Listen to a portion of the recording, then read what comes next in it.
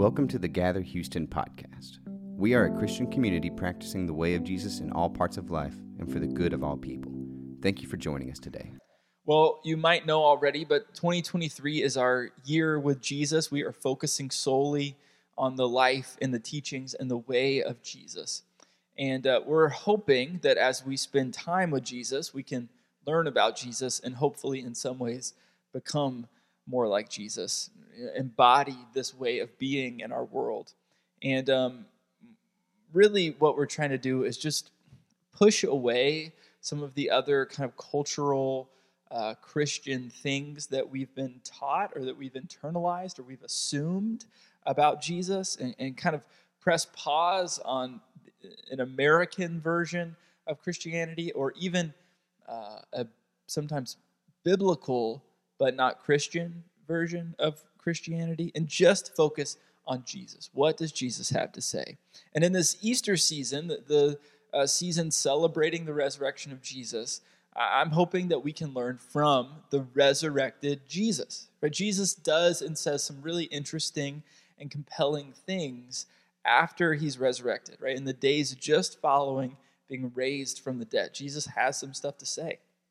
And today, we're going to look at a pretty well-known passage, a popular passage. But before we read it, I just want to prep us all a little bit, okay? A lot of us have had adverse religious experiences, which may be an understatement, right? A lot of us have had adverse religious experiences, and I get it. That includes me. And there are some passages in the Bible that have been weaponized and manipulated. And I think what a lot of us have done, myself included, is that we have understandably, as a response to being hurt by these texts, we've just decided we should ignore them altogether. And that makes sense, right? But I think it's been easy to kind of create a false binary that says those are only two options. We can either be hurt by this text or we can just ignore it. And so I'm hoping that we can have kind of a third way today. This is a popular passage of the Bible we're going to read.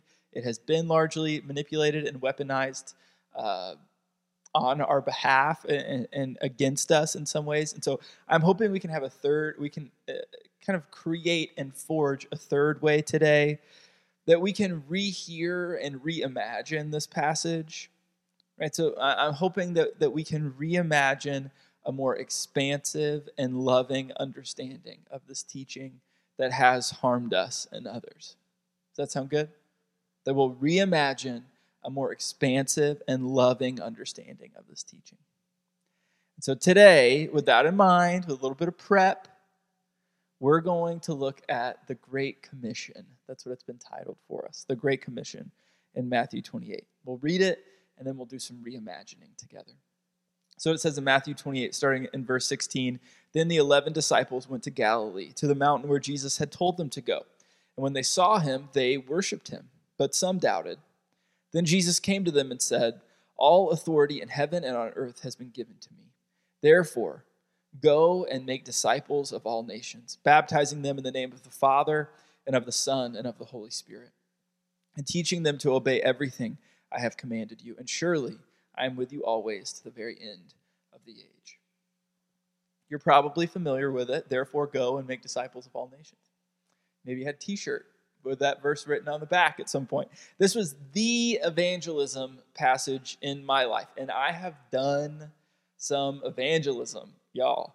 I have stood on street corners and done gospel presentations to people who were not interested at all. And after they were not interested and they were rude, I counted that as a persecution of my righteousness and gave myself a pat on the back. I've done evangelism. And in my formative years, this passage from Matthew 28 was used largely to guilt me into guilting other people.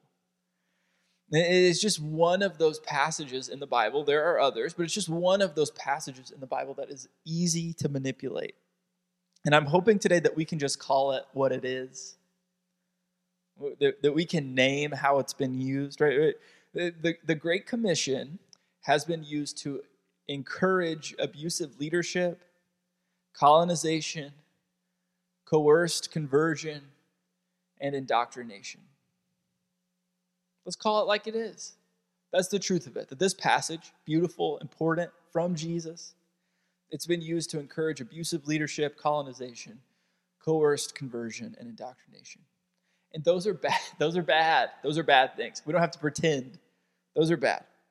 And that's why it's easy for us just to avoid passages like this. We just say, well, we don't want to be colonizers. We don't want to indoctrinate or coerce people into this way of being. Let's just not go there. But I'm hoping that we can walk through the passage today and, one, be honest about how it's been used. Let's name it. Let's call it out, how this passage has been used. And then together, let's reimagine a more expansive and loving understanding. Right, so right at the beginning here, Jesus says, famous phrase, go and make disciples. And for some reason, church folks have decided that what this means is that we get to have a secret knowledge that other people don't have, and that we should impart our secret, special knowledge and information on other people, whether they like it or not. That's what make disciples has been turned into. That we already have the special info, and we want to give it to other people. And we've assumed this role as an abusive leader who can lord over those who are not yet wise like we are. Right? The lost. We're found because we have the special information, the special knowledge that other people don't have. And we lord it over and victimize those who don't yet have it. So let's reimagine this. So first of all, what I'm hoping we can do first, let's just lose the word disciple. I know it's in there, it's important, but let's just lose it because we've assigned all kinds of things to it that aren't there. There's lots of ways to translate this word from the original language. Some people like words like pupil, right? These are pupils of Jesus, or apprentices, and I think those are fine. But I just want to keep it simple today. The easiest way to translate it is just a student. These are students. These are learners. And the group of people that Jesus is instructing in this passage to go and make disciples are themselves disciples. That's how this whole passage starts in verse 16. The disciples are there. The students are there. And Jesus says, go and see if there are some other students. And what Jesus isn't saying is become the rabbi, become the teacher, become the leader, become the guru, become the gatekeeper, and get your own students. That's not what Jesus is saying. Jesus is saying, you are students. I'm looking at you. You're the students. You are the learners. Invite other people to learn alongside you, not under you, with you. Right? This isn't supposed to be about some group of people having the special knowledge, becoming gatekeepers of that knowledge, lording it over other people and victimizing them with it. Everyone in this passage is in the same posture and position as a student, a learner, following Jesus. That's it. Everyone is in the same place. No one gets to hold the information over anybody else. There are no gatekeepers, no gurus here, just learners. And then Jesus says that inviting students, disciples, should happen with all nations. All nations. And those two words have been used as a defense of violent colonization around the world. All nations. We're supposed to go to the nations. And I've done it. I've traveled to faraway places with people who had different cultures and different beliefs and different practices than I. And I've told them that they were wrong and that they should be more like me. And being more like me wasn't just being a Christian. It was also about assimilating to an American version of Christianity, and more specifically, a white American version of Christianity. It's colonization. And it's wrong. But when Jesus first speaks these words, invite learners of all nations, it's not a directive for colonization or colonialism. It's a grand gesture of inclusion. This is inclusion. This is about inclusion. Anyone can be a learner. Anyone can be a student of the way of Jesus. Anyone from any tribe, from any nation, from any language, from any creed, from any gender, from any sexuality, anyone, all nations, all people can be learners of the way. It's a beautiful statement of inclusion not colonization. And it's especially inclusive because Jesus is speaking to a group of people who were particularly exclusive. Right? The Jewish religious system was particularly insulated. It was very exclusive. And so when Jesus says, invite people to be students of me that are from all nations, right? It's not a directive to impart a culture onto other people. It's a reminder that the way of Jesus includes everyone. And Jesus says that when we invite students of all people, we should baptize them in the name of the Father and the Son and the Holy Spirit. They should get baptized. And we primarily associate baptism with conversion, which I understand. You convert, you get converted, and then you get baptized. And so we've said, the church, especially in America, have said, well, we've got to get people to make decisions for Jesus and then get baptized. Right? We're counting decisions. How many decisions? But for Jesus, baptism was not about conversion.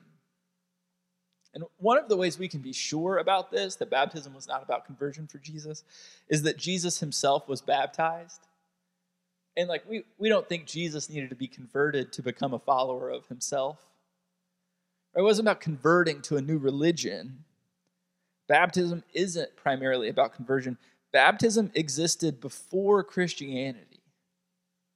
Right? This isn't a new thing. Right? You'll see here when Jesus says, go baptize, he doesn't give a long explanation of what that means because they were already doing it. Right? Baptism was an act of ritual cleansing before temple worship. And observant Jews did it over and over and over again as an act of ritual cleansing. But in this new way of Jesus, what's new and different about it is that you don't have to do it over and over and over again.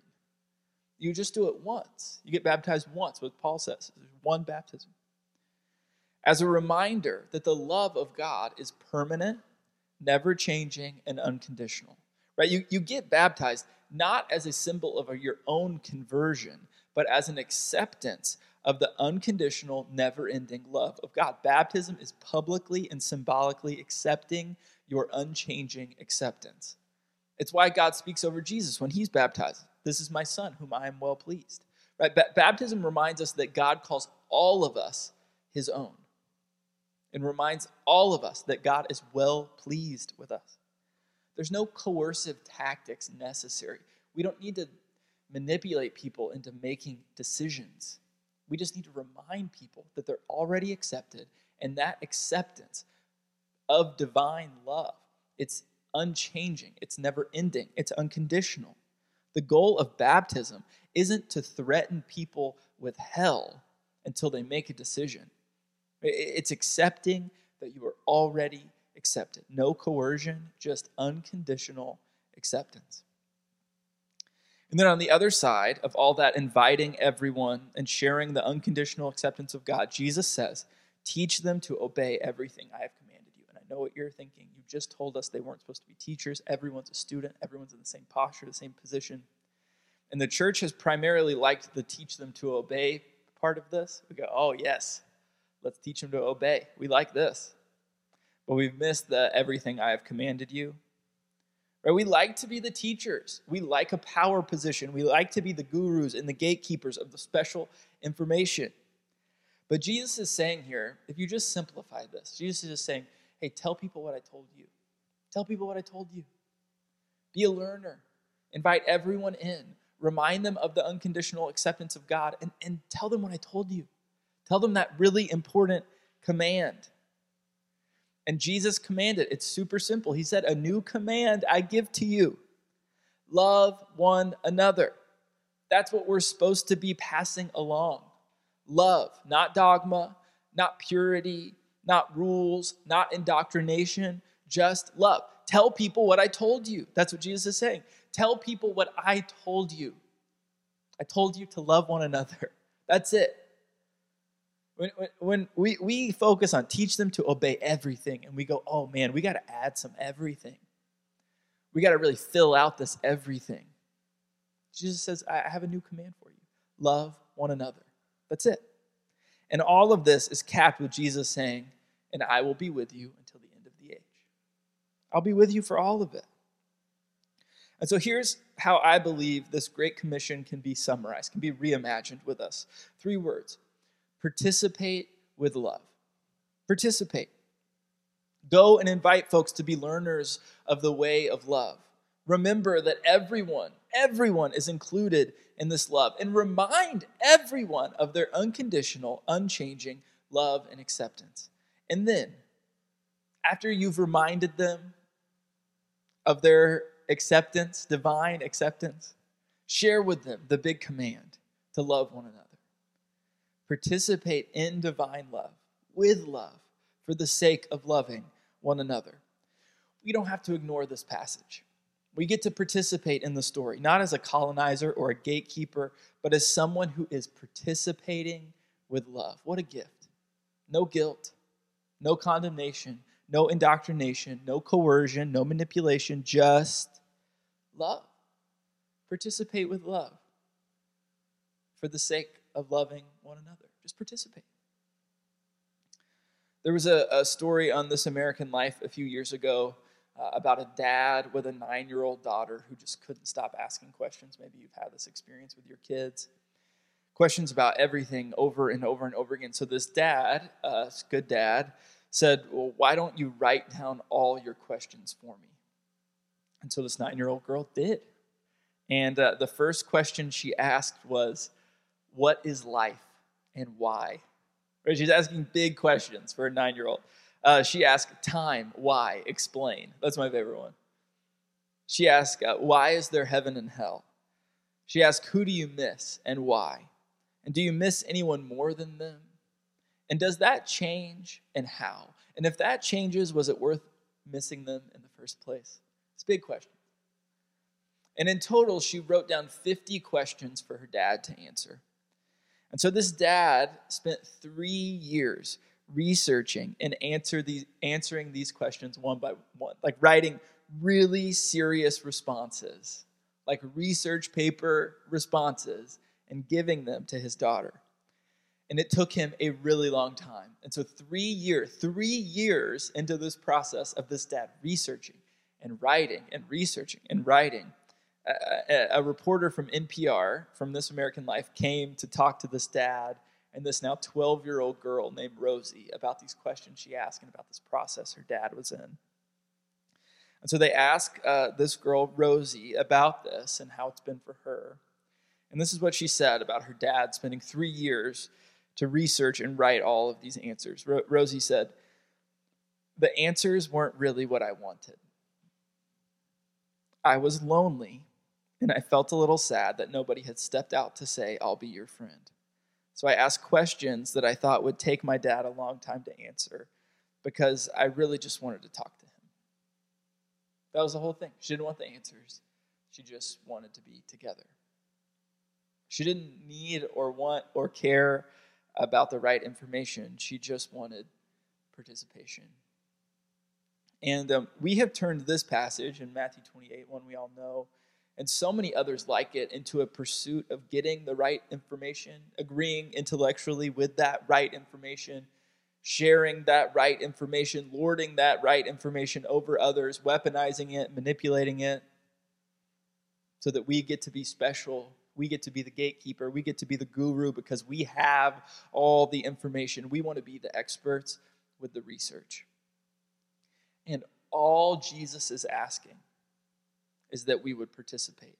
And for the record, the world doesn't care about your research. They just want your love. Jesus says, participate in my story of love. Be with me in this story of love. Love one another. Accept your own belovedness. Share love. The whole thing here in Matthew 28 is about us participating in divine love. Tell them what I told you. The whole thing is about loving one another. Accept your belovedness in this act of baptism.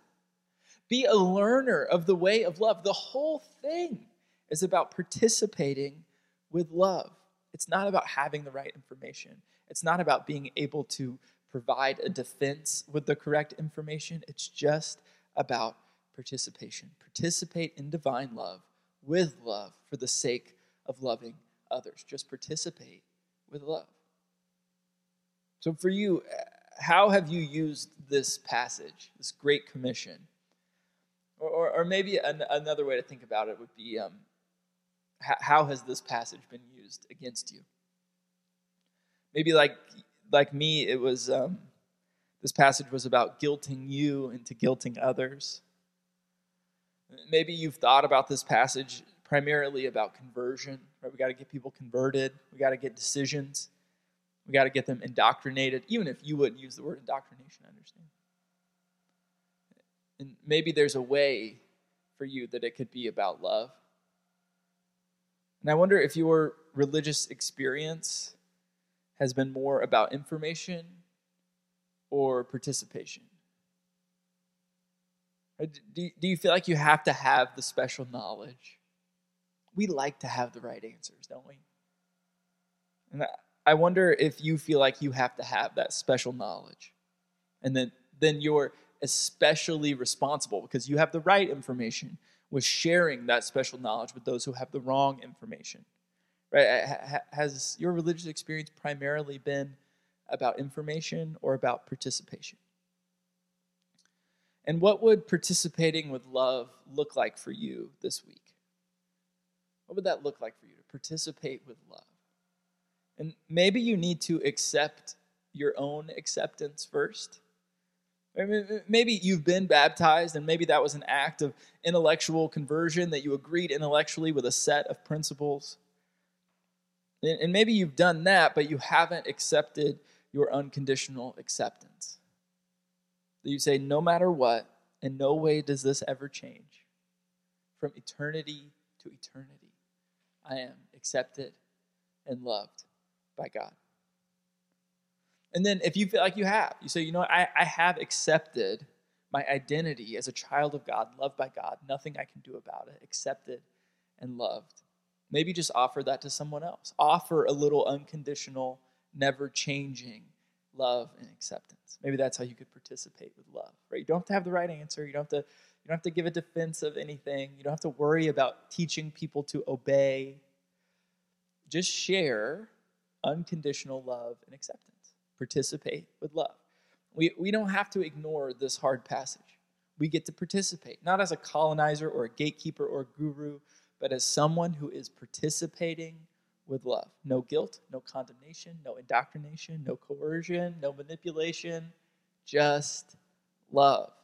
Participate with love. You know, for a lot of my life, I felt a heavy weight for the lostness of the world.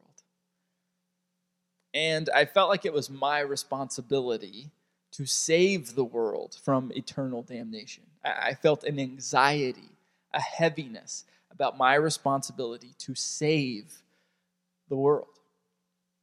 And it gave me a ton of anxiety.